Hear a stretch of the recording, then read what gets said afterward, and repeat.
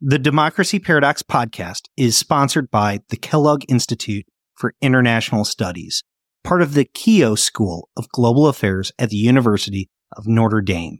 The Kellogg Institute has a 40-year history of excellence in advancing research and education on global democracy and human development.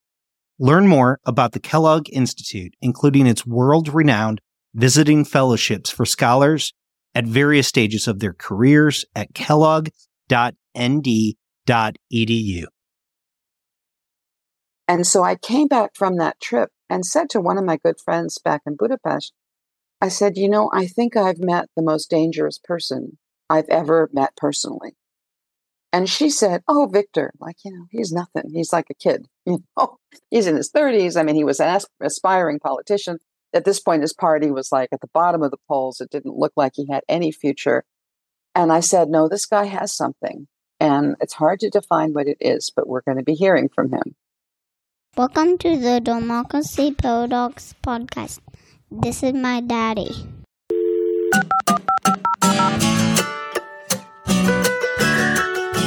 My name is Justin Kempf, and I am your host as we explore the Democracy Paradox.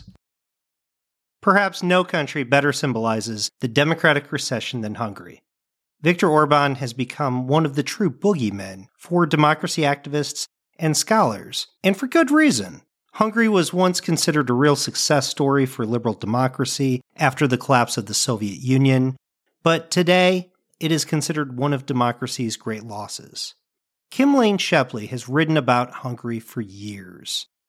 She was there shortly after Hungary's transition from communism into a liberal democracy and has followed its decline under Orban's government very closely. Kim is the Lawrence S. Rockefeller Professor of Sociology and International Affairs at Princeton University. Recently, she wrote a remarkable piece in the Journal of Democracy called How Viktor Orban Wins. Our conversation explores how Hungary is not even an illiberal democracy anymore. It's really not a democracy at all. Kim walks through the ways Orban manipulates Hungarian elections so they remain neither free nor fair. But before we start, I want to give everybody a heads up. I have started experimenting with ads starting with this episode. For those who want to listen ad-free, I do plan to post episodes without ads for supporters at Patreon in the private feed. You can actually listen to the private feed on most podcast apps, and you'll actually get access to some additional bonus content as well. Like always, you can email me with your thoughts or questions at jkempf@democracyparadox.com. Here is my conversation with Kim Lane Shepley. Kim Lane Shepley, welcome to the Democracy Paradox. Nice to be here. So, Kim, in the 1990s, Viktor Orban is already somebody who people know. People recognize the name. He has already given some speeches that brought him essentially to fame. I mean, people recognized who he was. He was a serious politician. My understanding is that you actually had met Viktor Orban in the 90s when you were in Hungary. Can you just tell us a little bit about the first time that you met Viktor Orban and what he was like and what his politics were like? Yeah. So Viktor Orban sort of shot to fame in 1989 when he gave this fiery speech at the ceremony that dug up and reburied the body of Imre Nagy, who was the guy who led the 56 uprising against the Soviet Union. And of course, when this was happening, it was still the Soviet Union then. The Soviet army was still camped out in Hungary. And Orban took the stage and said, Soviet soldiers, get out. Like, we are an independent country now and leave. So it was considered very brave. It was considered very bold. He kind of shot to fame as a result of this. And he founded this political party, which they called Fidesz. And it's funny because the acronym in Hungarian, the FI part is for Fiatal, which means young. It was the young Democrats. These were like the kids, right? So the fact that Viktor Orban is now, pushing 60 is, with the same name of the party is interesting. So anyway, he founded this youth party, and it was a Hayekian libertarian party. And what they were known for was showing up in expertly tailored Western suits. They were on the pages of fashion magazines because they all looked so, this was the wave of the future. This was, Hungary joining the West. And they were in favor of small state deregulation, individual rights. But in this kind of almost extreme way where dismantling communism, but dismantling big chunks of the state was what they were all about. So they won actually quite a few votes in the first free and fair elections in 1990. And then in 1994, they stood for office and they lost massively. Now, they lost massively partly because that was no longer a message that resonated, and also because this political space of liberals was kind of occupied by another party that wound up becoming more popular. So Orban began in 1994 to figure out how else can I get back to power. And this is when it starts to become clear that he's not a man of great conviction. He's a man who wants power. And so he starts drifting to the nationalist right wing of the political spectrum, which is sort of the opposite of where he started. And he was doing this because he thought that this was a place where he could make inroads against the parties that were already occupying that space. So the way that I met him, this brings me around to the way that I met him, he had to go through a transformation to figure out how to go from being a libertarian to being a nationalist, right? And so the way he did that was to go try out his message on Hungarians living just over the border in neighboring countries. And I happened to be teaching at that time in a city that the Ukrainians call Uzhgorod and the Hungarians call Ungvar. This is a part of Ukraine that has 150,000, 200,000 Hungarians. It used to be part of Hungarian territory before World War II, but it's a few hours drive from Budapest. So Orban shows up in Ungvar, this city where I happened to be teaching at the time, and I'm preparing my lecture, looking out the hotel window. Up pull all these cars that I recognize because they're the Hungarian state cars. And a door opens and out comes Viktor Orban, whom I recognize from television. So I thought, this is interesting. So the symbol of Fidesz was and is an orange. Long story, it's a movie reference. And I knew at this hotel there was a fruit bowl in the kitchen. So I went downstairs and I got an orange from the fruit bowl and walked into the hotel lobby and walked over to Viktor Orban and handed him the orange. And I said, I welcome Fidesz to Ungvar. And he said, who the hell are you? And it quickly became apparent that his English was better than my Hungarian at the time. So we switched into English. And so I said, what are you doing? And he said, I'm trying to see the political views of the Hungarians who live here. And I said, can I tag along? And he said, yes. So for several days, I was able to kind of have meals with him and his entourage and tag along as Orban was trying out these nationalist messages in front of these Ukrainians who were thinking, what the hell is this? Right? They didn't ask to be taken in some ways they were used to living in Ukraine. So, Orban was trying out how to be a nationalist there. And it was very interesting because he really didn't know how to do it. But I will say one thing, though, that meeting him in person left at this time. I think he's now gone off this a bit, but he was the most charismatic person I'd ever met in person. And it was almost like when you were talking to him, if he fixed on you, it was like a tractor beam pulling your brain into his. Now, I'm not someone who tends to fall for that kind of thing. And I was surprised by how much I felt like I was in this bubble of his creation whenever I was talking to him. And so I came back from that trip and said to one of my good friends back in Budapest, I said, I think I've met the most dangerous person I've ever met personally. And she said, oh, Victor, he's nothing. He's like a kid, he's in his 30s. He was an aspiring politician. At this point, his party was at the bottom of the polls. It didn't look like he had any future. And I said, no, this guy has something. And it's hard to define what it is, but we're going to be hearing from him. So I don't want to be vindicated on this question, but I'm afraid that what's happened since has shown that he really has been able to figure out how to crack this nut of Hungarian democracy and destroy it. So he's now an autocrat. But, at that time, most of the people who knew him thought he was a libertarian. Now, this is before he's prime minister the first time. Yes. And my understanding is his first stint as prime minister was very different than his current stint as prime minister. But I'll be honest, I haven't gone back and done the homework and really kind of studied what he did during his first term. I think it was between 98 and 2002. Can you kind of give us a sense of the difference of Viktor Orban when he's prime minister during that period compared to today? Yeah. So Orban goes through this transformation between 94 and 98. By the 98 election, he portrays himself as one of the parties of the Hungarian right wing, not the extreme right. There was an extreme right party, but he was moderate right wing. And his party got more votes than any of the other parties in that part of the political spectrum. And so he wound up at the head of a coalition government that included his party, the Christian Democrats, something called the Democratic Forum. I think there was one other party. Oh, and the smallholders. So because his party got more votes, not a lot of votes, but more than the others, he wound up as the prime minister.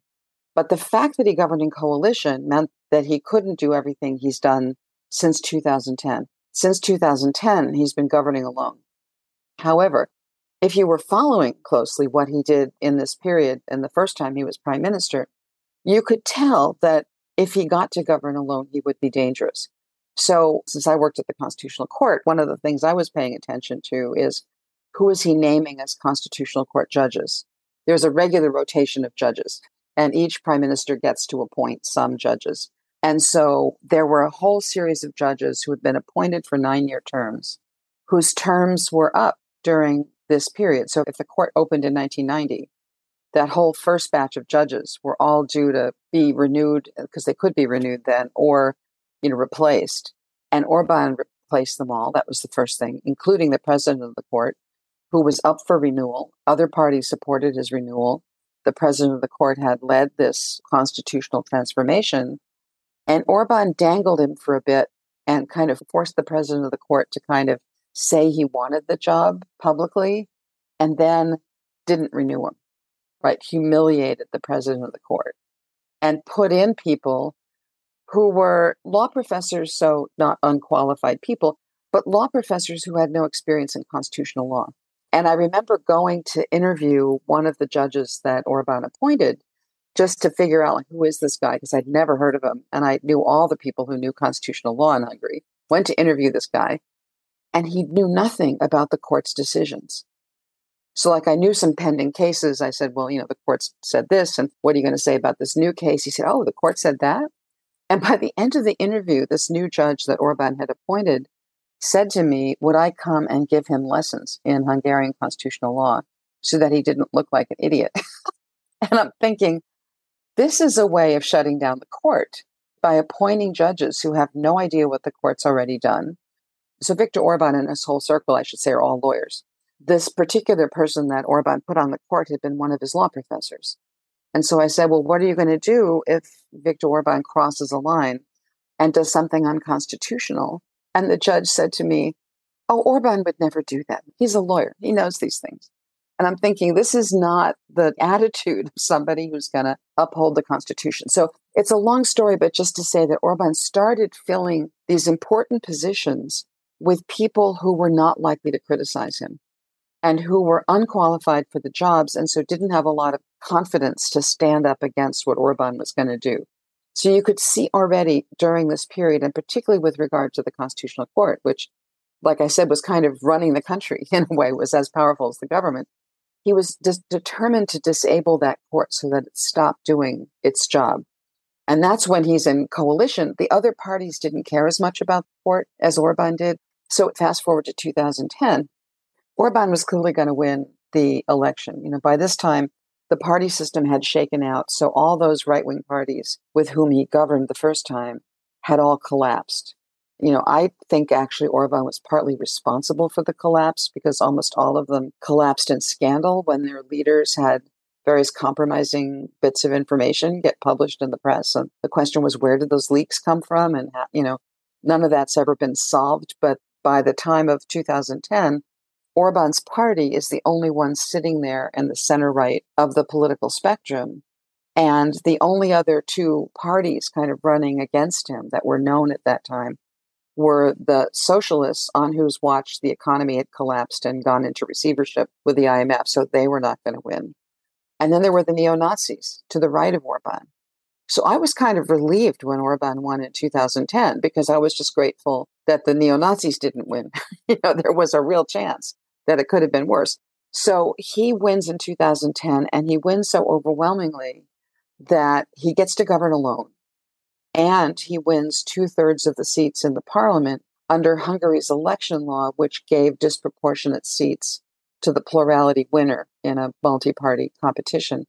And the constitution has a provision that says you can change and amend any feature of the Constitution with a single 2/3 vote of the unicameral parliament. And once Orban had that constitutional majority, it was all over. He just starts amending the Constitution. He replaces the Constitution. He locks in a whole bunch of policy topics and a whole bunch of people by requiring that any future change to any of that stuff be carried out only by a 2/3 majority. And then he changes the election law. So the opposition, even if it were to win, which I don't think at this stage it could never get the 2/3 vote that would allow any of it to be changed. So the difference between the two is he governed in coalition. He didn't have a constitutional majority. And since Orban's had the constitutional majority, basically democracy is over.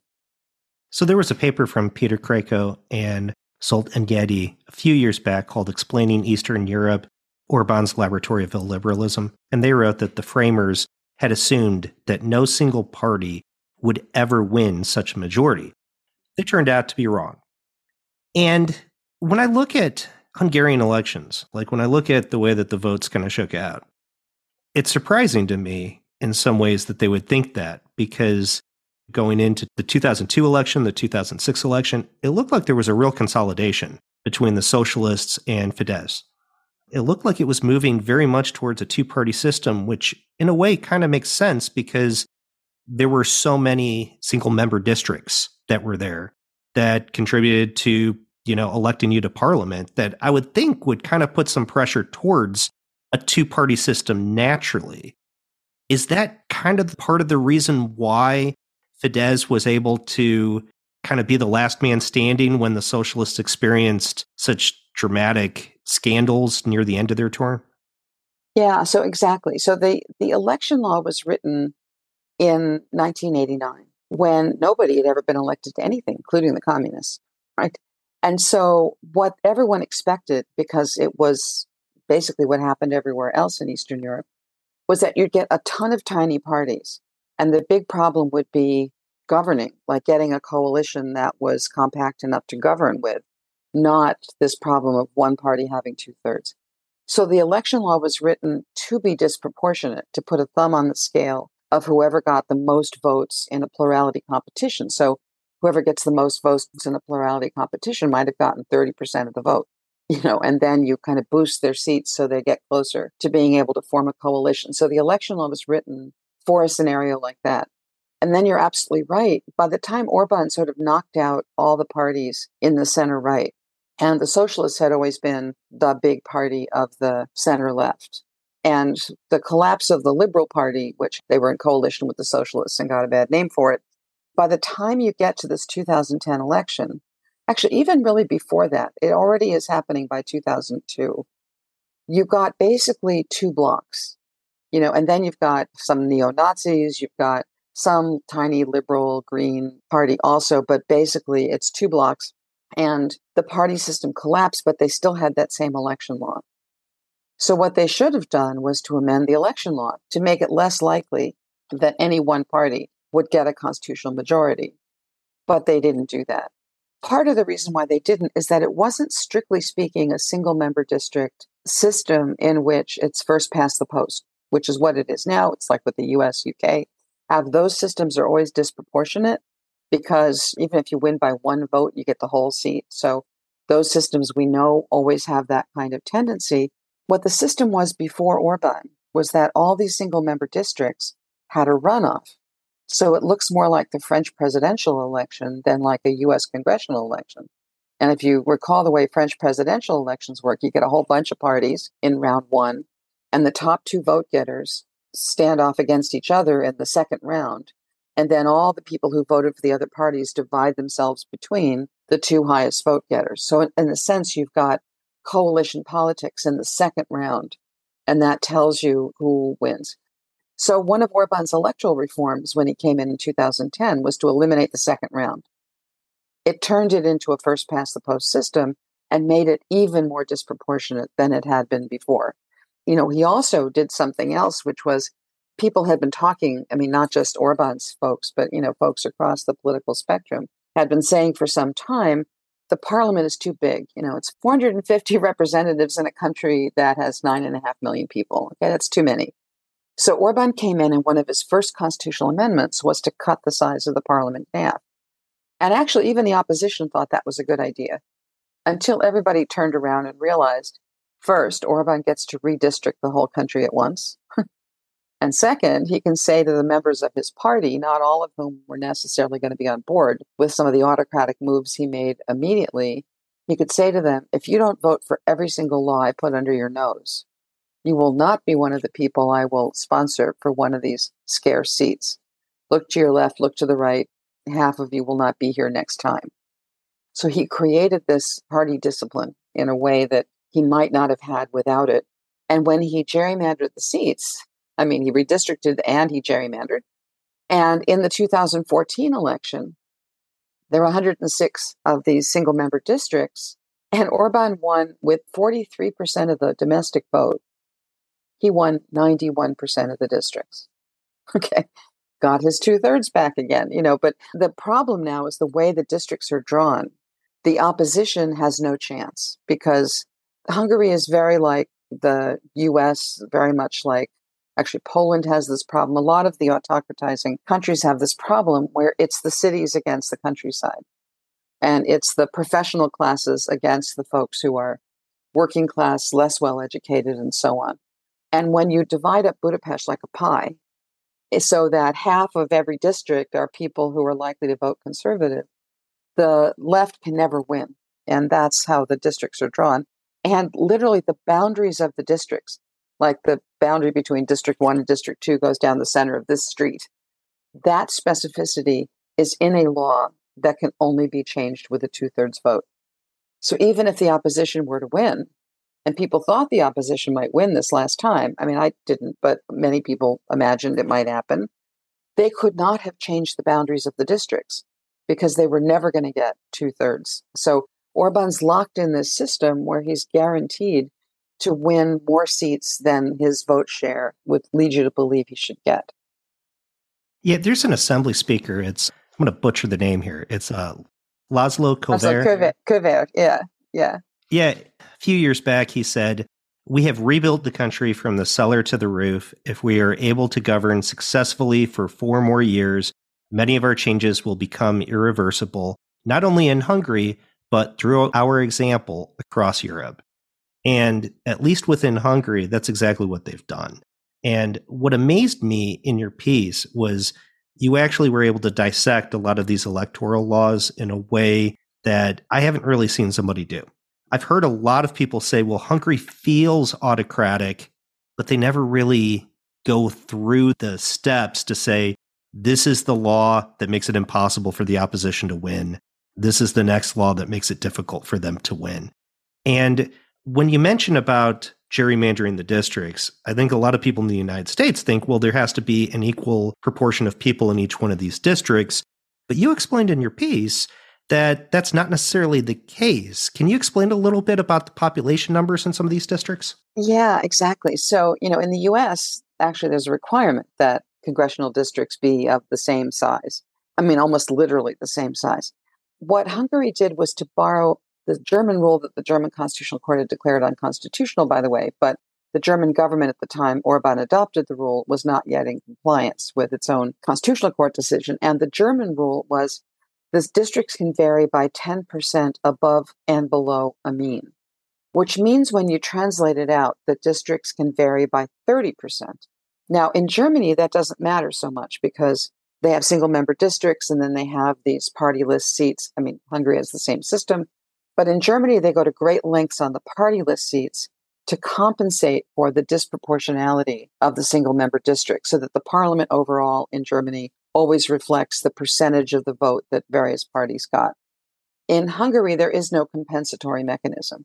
So when Hungary adopted this rule, first for the single-member districts, they said 10% above and below a mean. So the smallest districts in Hungary are about 60,000 voters, and the largest ones are pushing 90,000 and up. Now, if you can vary the districts by that amount, of course, the people who live in the 90,000 districts, each vote counts for less than the ones who live in the 60,000 districts. And those 90,000 districts are disproportionately the urban districts. It's Budapest, it's Szeged, it's the other sort of cities. And then the rural voters get these districts where their votes count for more. So that was a big chunk of what Orban did. But there's this other piece of it, because every Hungarian goes to the polls, and like Germans, they have two votes. So you vote for your representative in your single-member district, and then you vote for a party with your second vote. And again, in systems like Germany, which use the party list vote to compensate for the disproportionality of the single-member districts, in Hungary, the party list vote accentuates the difference.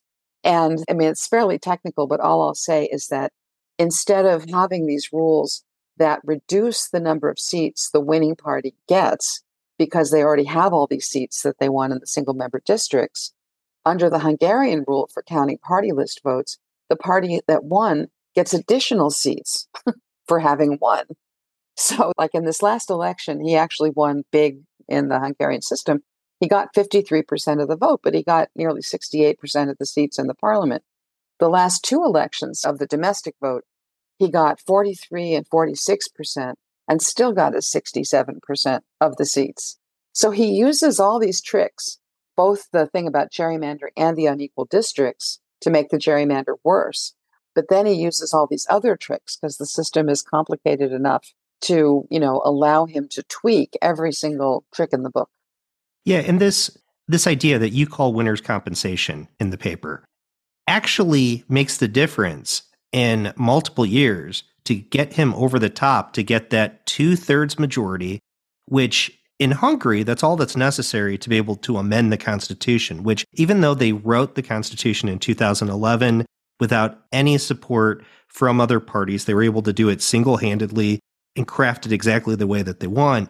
They continue to perpetually amend the Constitution pretty much at will, which allows Viktor Orban to be able to act as a lawyer, like you've mentioned before, and say, I'm always following the law, but he's the one who's writing the law before he follows it. Right, exactly. So when I talk to an American audience, I talk about the book Harold and the Purple Crayon. I don't know if you ever saw this book. So this is a book about a kid named Harold. He has a purple crayon. He has a terrific imagination. And with his purple crayon, he can draw anything and then live in it. So he writes these stairs that go to the stars, and he climbs up the purple stairs he's written with his crayon. Okay, so Orban is like Harold and the Purple Crayon. So if Orban wants to do something, he gets his parliament to pass the law so he can do it. And in fact, people wonder how I write about all this stuff from here. I'm not living there. But, as long as they publish the laws, I know exactly what Orban's going to do because they put it into the law and then he does it. And this was true with the election law. You could see, where they were going. Because if you just follow what the Hungarian parliament is doing, or actually since COVID started, Orban's been mostly governing by decree. So you just read all the decrees. Fortunately, they still believe in publishing them. And then you can see exactly what the government's going to do.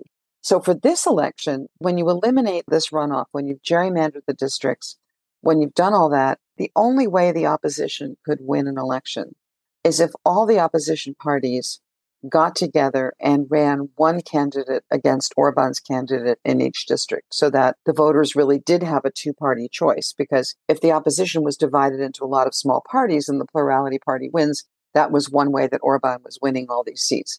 So the opposition got together, and this was hard because, as I mentioned before, Orban's party is in the middle of the political spectrum.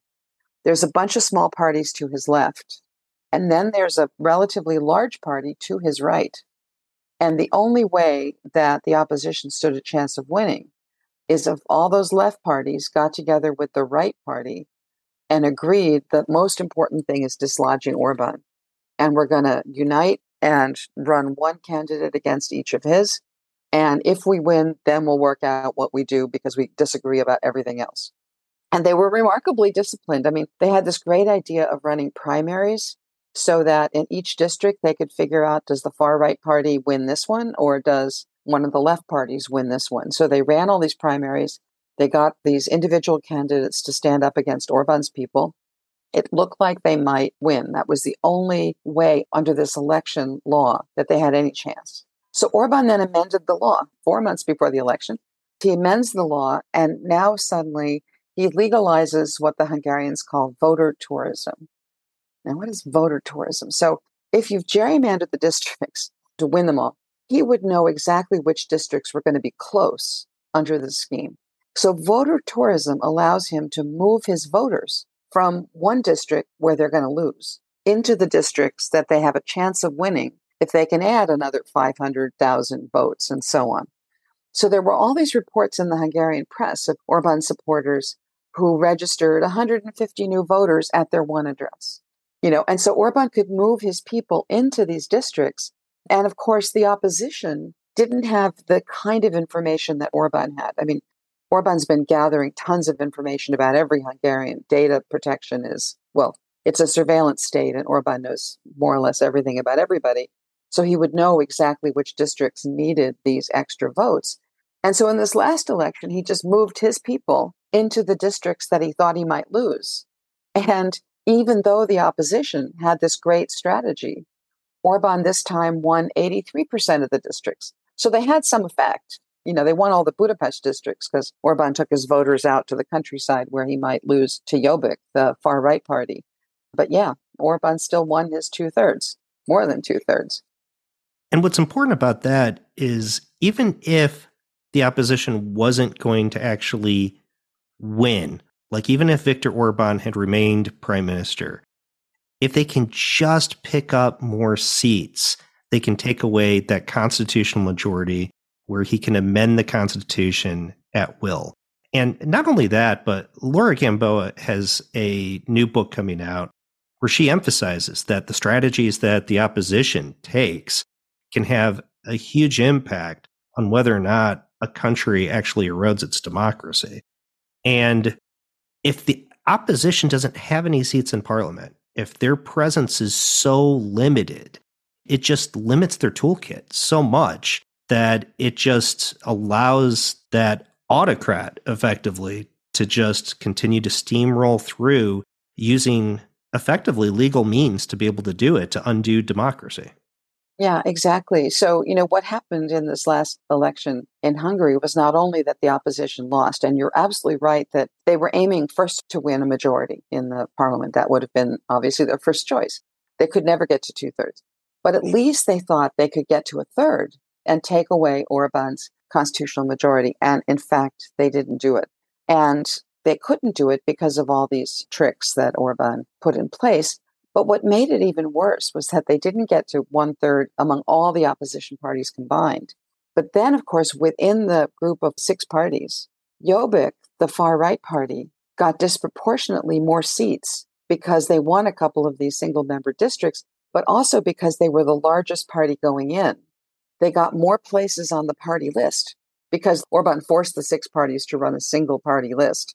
So that meant that they all had to fight among themselves about who's first, who's second. So Jobbik got a disproportionate number of seats in the parliament among the opposition parties. So the left is down to less than 1/4 of all the seats in the parliament because Jobbik has the rest.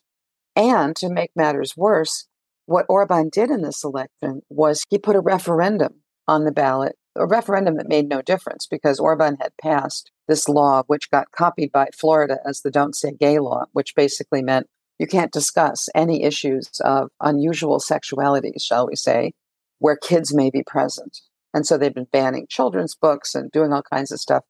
The referendum on election day this year asked whether the government should do that. It was already doing that. So again, it would make no legal difference. But the one issue, the wedge issue that divided the right-wing party from the left parties was this one.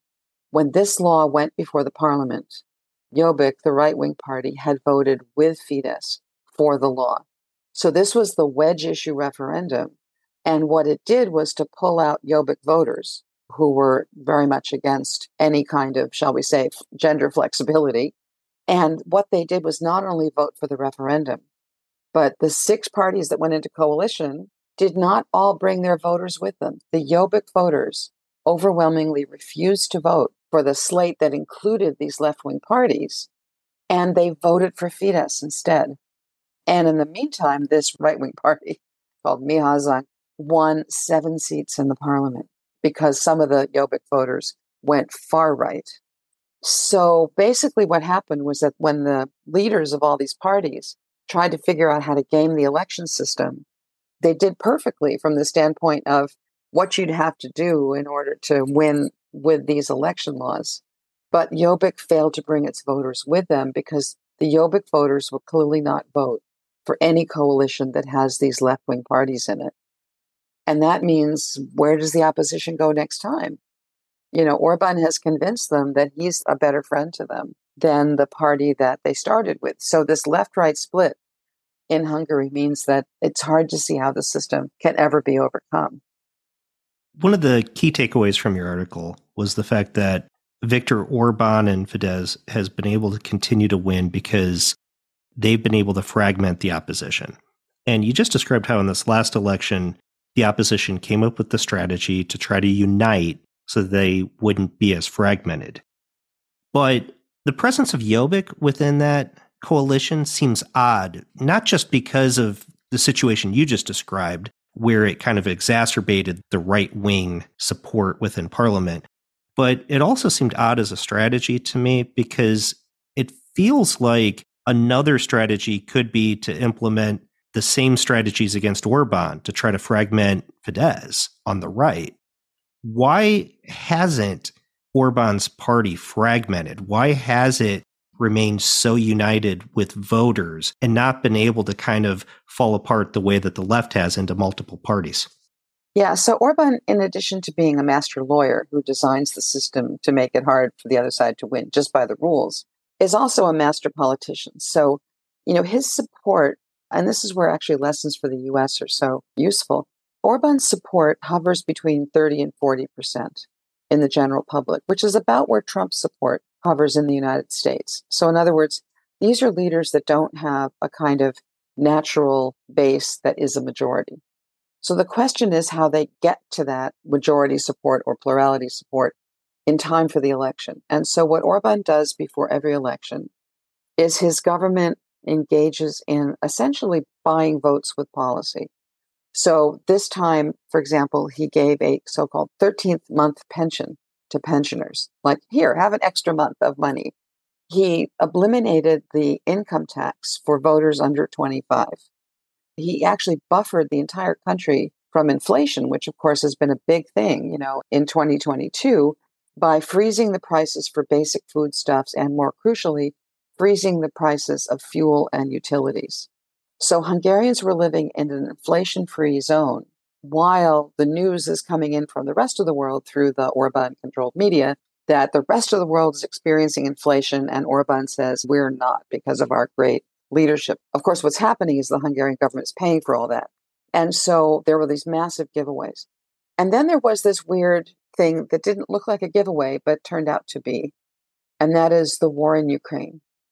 Orban had just been to Moscow 3 weeks before the war broke out to ask Putin and to sign an agreement with Putin to get cheap supplies of natural gas.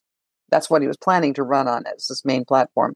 Because I'm buddies with the guy who has all the gas, Hungary will have cheaper prices than anywhere else in Europe. And he had signed that deal and came back and said, you have lower prices because I am such a great diplomat. I have not burned bridges with Russia. I am their friend. Okay, so then Putin invades Ukraine. And you'd think this would be a liability. And the government's message was, totally scrambled for a few days. And then they landed on the formula. The formula was somebody needs to make peace. And it needs to be somebody who is already on good terms with Putin. And I, said Orban, am the one who can mediate between our friends in the US and our friends in the EU and Putin. So I will be the peacemaker. So that's part one. Part two is that going back to when I met Orban in Ukraine in 1995, Orban had been whipping up support among the Hungarians who live over the borders in the near abroad. In fact, one thing he's done to win elections is he's given them all the right to vote in Hungary.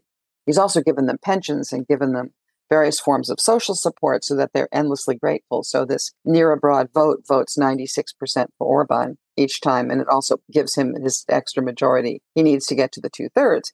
But the thing is that Orban had been whipping up hatred against the government in Ukraine from long before the war broke out.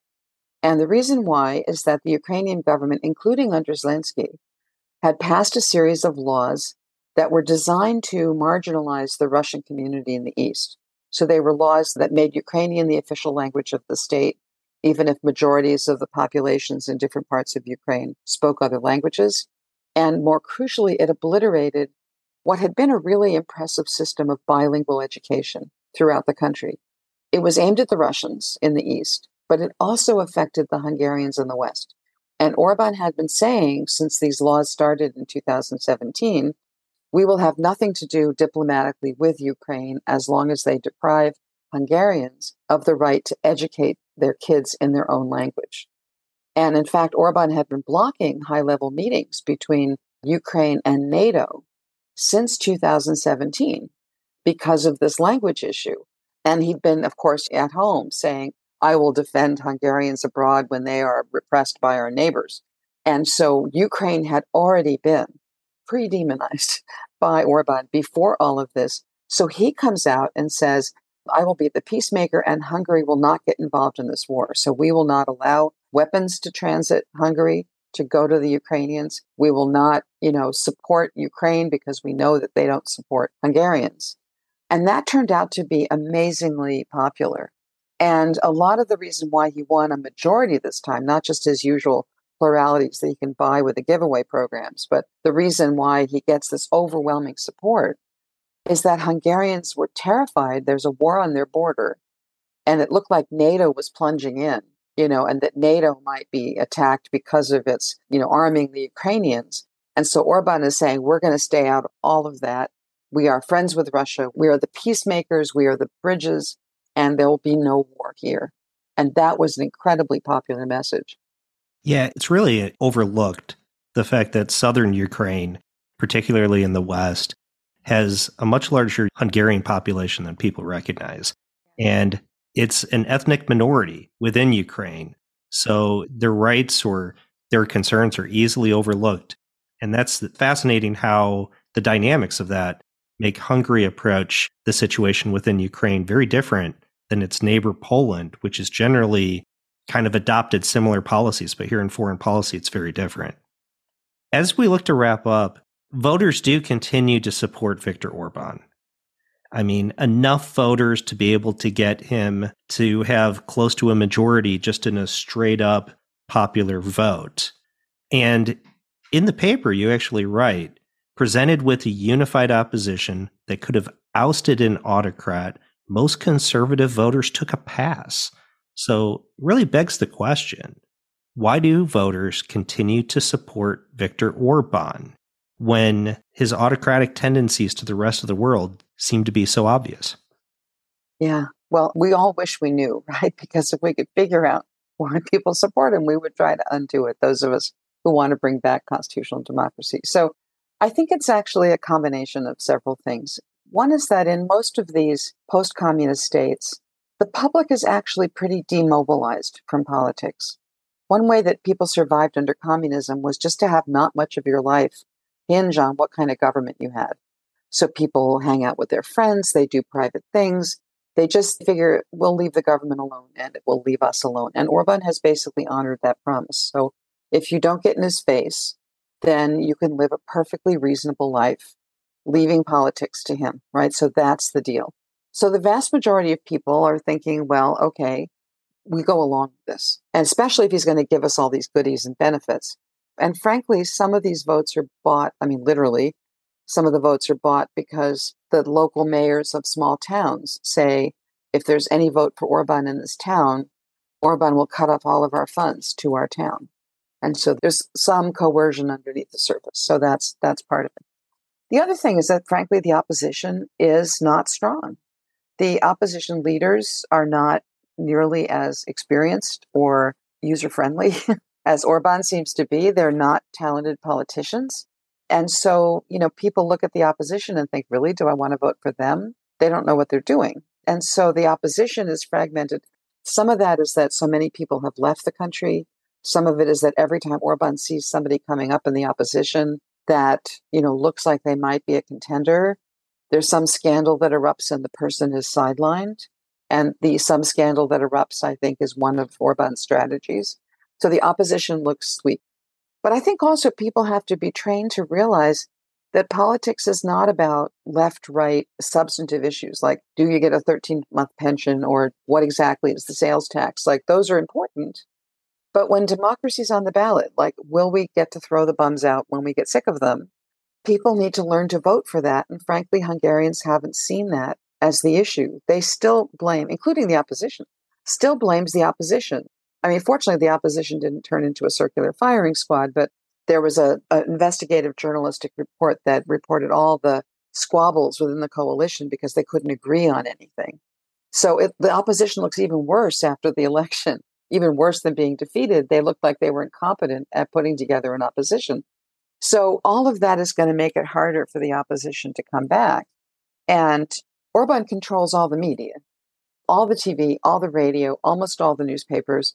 If you get online, and especially if you read foreign languages, you can find out what's happening. There's still some investigative journalists still reporting, although several of them had their phones infected with Pegasus this year. So basically, most Hungarians are swimming in a sea of government-sponsored information. And that also affects what they think of as the viability of this opposition. And so, whenever I look in the US and I see the Democrats in disarray headlines, which, have been all we've seen for 2 years until this last month, that's the kind of thing that you also saw in Orban's media. They'd highlight the fights between the socialists and the liberals, between, this group of liberals and that group. So they played up every single controversy in the opposition.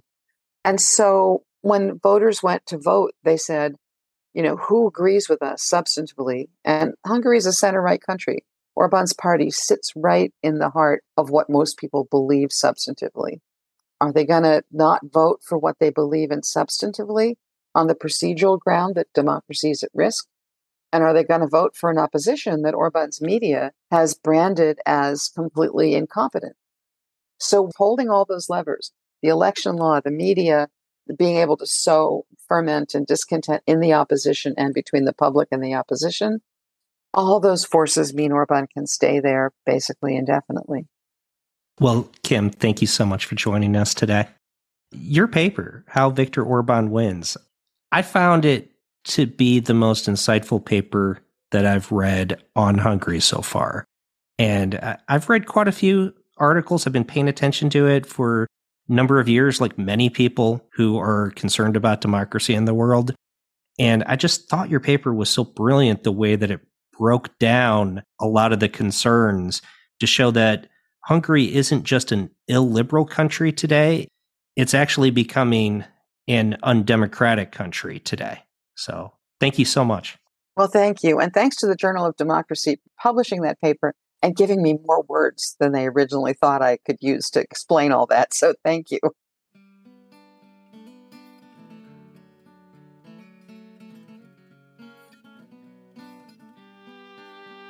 If you are listening to the show, please leave a review. It really does help shows like mine stand out. Also, please share the show with colleagues and friends, because word of mouth goes a very long way. Facebook and Twitter are great, but really just talk about it. There's a full transcript at www.democracyparadox.com. Thank you for listening.